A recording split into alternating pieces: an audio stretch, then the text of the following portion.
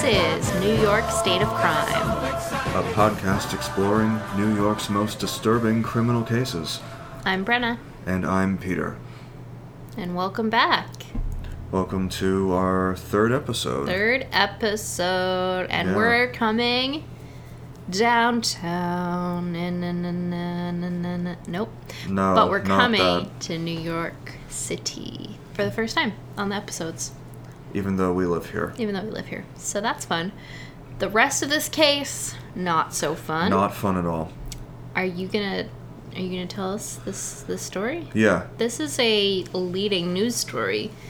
Fresh out the newspapers. Ripped from the headlines, That's as they say in SVU. Yeah, this is a brand new one. Fresh, disturbing case. It is certified disturbing. A few days ago, perhaps last week now, Kevin Gavin, age 66, was arrested in Brooklyn on suspicion of a murder of 3 people. He is alleged to be a serial killer. These people were killed in the Carter G. Woodson senior houses in Brownsville. That is in Brooklyn. And can we just say, I mean, last week we just got like an alert on our phones that was just like, the Citizen app was just like, serial killer arrested in Brooklyn. Like in the middle of the day, we were like, oh. Good. So we started poking around and it's a really just horrific story. Just to make it clear, the Carter G. Woodson senior houses are part of the NYCHA housing system in New York City. The acronym is New York City Housing Authority. It's public housing, and in this instance, it is seniors only housing. Yeah, so NYCHA is just notorious for not keeping up their buildings, and that does factor into the story. So why don't you tell us what happened after this man was arrested? Right, so these are the alleged victims. Myrtle McKinney, age 82. She was killed in 2015, stabbed in the neck with a steak knife. Jacolia James, 83. On April 30th, 2019, she was strangled and stomped. Literally stomped. And Juanita Caballero, 78, was strangled with a telephone cord just a few weeks ago, January 15th, 2021. Wow. Can you believe this motherfucker stomped someone's grandmother? There's a detail I don't want to really dwell on, but yeah. And so I guess the most recent killing was what sparked the arrest. Right. He has since admitted to killing all 3 of these women. And Mr. Gavin, the accused here, had been arrested a few times, according to police records, mostly for low-level drug dealing, which is fine, so nothing violent that really flagged him. But apparently you're not allowed to live in NYCHA housing if you have any criminal record. He shouldn't have been living in the building, according to the neighbors. And he hadn't been arrested for anything since 2010, so he'd been lying low. And he lived on the 6th floor of the building alongside 2 of his victims on the exact same floor, which is just creepy. Neighbors who knew him noted that he had a glass eye, which I assume can be creepy. Yeah.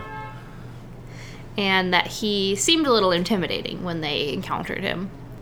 Gavin was known to run errands for the residents and his elderly neighbors, so he sort of weaseled his way into being trusted by people, it seems like, by doing things for them.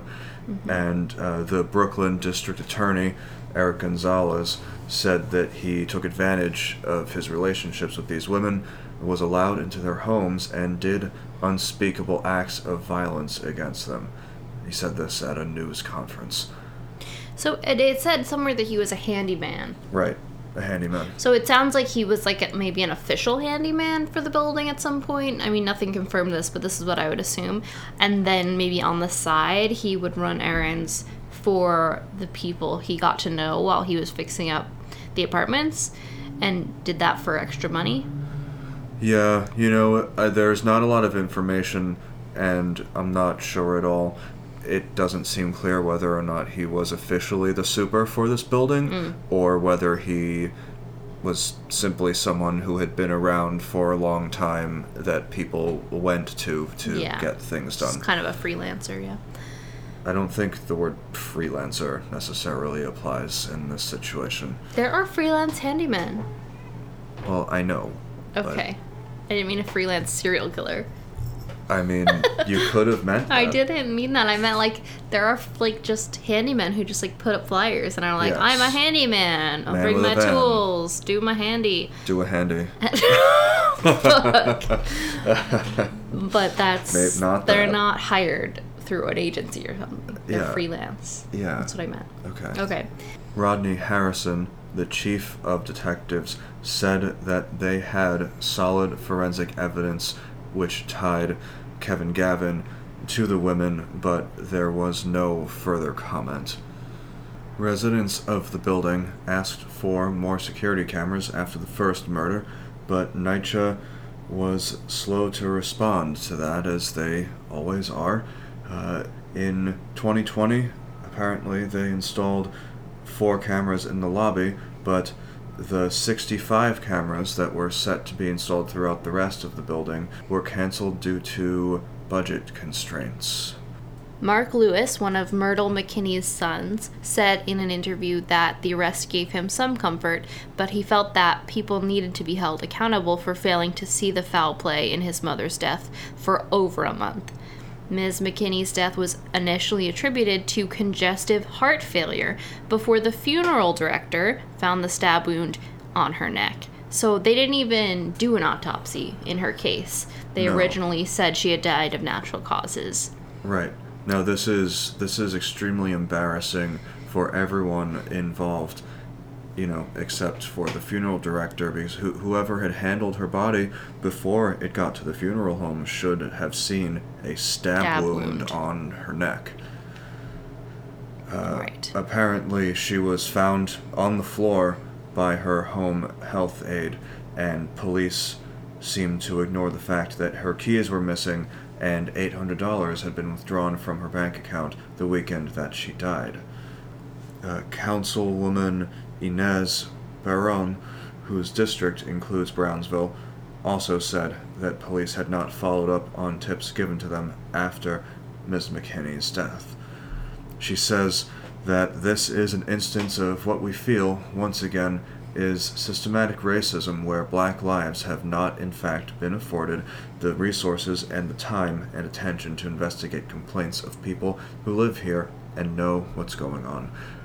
She also said that there was a death of an 86-year-old man in 2019 who was also found to be suspicious, although not formally linked to this case yet. Chief Harrison said police were investigating other deaths in the building but would not comment further. NYCHA is committed to ensuring the safety and security of our residents, supposedly their officials said in a statement. Now, a weird fact that came up in the New York Times article about this is that Kevin Gavin had an older brother, Leon Gavin, and after Ms. McKinney's death, the first death in 2015, was ruled a homicide, he was quoted in a New York Times article saying that she had died of a heart attack, and he was shocked when detectives came to his door. "Get the heck out of here," he said, recalling his reaction. Who would do something like that? Leon Gavin died last April. His younger brother, Kevin Gavin, then took over his apartment, 6E, on the same floor as Jacolia James and Juanita Caballero. Suspicious. It's just a weird fact that he commented on the first death. He was the one who lived in the building. It sounds, from what we've read, that Kevin didn't live in the building. He just was there a lot doing these errands. And then his brother dies and he moves into the building where he had already committed a murder. Right. Or the brother knew something and was covering it up. It is possible. I mean, it does seem like sometimes family members do know more than they will ever let on, and perhaps his older brother knew something, Mm-hmm. or at least suspected something. Mm-hmm. So that's really all there is in this case. Kevin Gavin is due in court sometime soon, but we haven't gotten any news on that. Just off the top of my head, I remember hearing something on WNYC in the last couple days that he was supposed to be in court on the 27th. Today is the 29th, and I couldn't find any article saying whether he had been formally indicted or with what exactly. The plan, or not the plan, but it's been said that he would be charged with 1 count of second-degree murder for each victim, but there is no confirmation of this at this time. So the weird thing about this case, in my opinion, is that they're calling him a serial killer, which obviously it is by definition in that it's a series of killings. It's more than one murder. But, you know, the traditional concepts that go along with that of having an MO is not present. You know, like, he killed each one in a different way. Some more violent than other. I mean, they're all violent, but, you know, in different ways. Like, stabbing versus just choking with a phone cord. Like, both are horrific, but those are different. If you're killing for the point of killing, those are different. The method is not the same, and most serial killers don't really vary their method of killing. Mm-hmm. And this guy seemed to... I mean, of course, this is pure speculation, but it seems like he killed with whatever happened to be available to him. So, in the most recent killing, it was the telephone cord. Mm-hmm. Before that, just stomp someone instead. So, yeah, that's horrible. Don't murder old ladies. The families are obviously really devastated because they felt like their family members were safe in this building with other seniors, and they were preyed on in this space. So, as we get more information about this case, we'll run another update for you guys, but we're not quite sure when that will be, as the courts are getting clogged up with all of the COVID stuff, and you know, there's the courts aren't exactly proceeding in a timely manner. They never have, but they especially aren't now. Mm-hmm. Yeah, so look for that update. In the meantime, watch out for our next episode coming soon, and you can find out more when those drop by following us on Instagram. That's New York State of Crime. You can also send us a Gmail. New York State of Crime at gmail.com. And you can also visit our website for all sorts of information. New York State of Crime podcast.com. And we'll see you next week.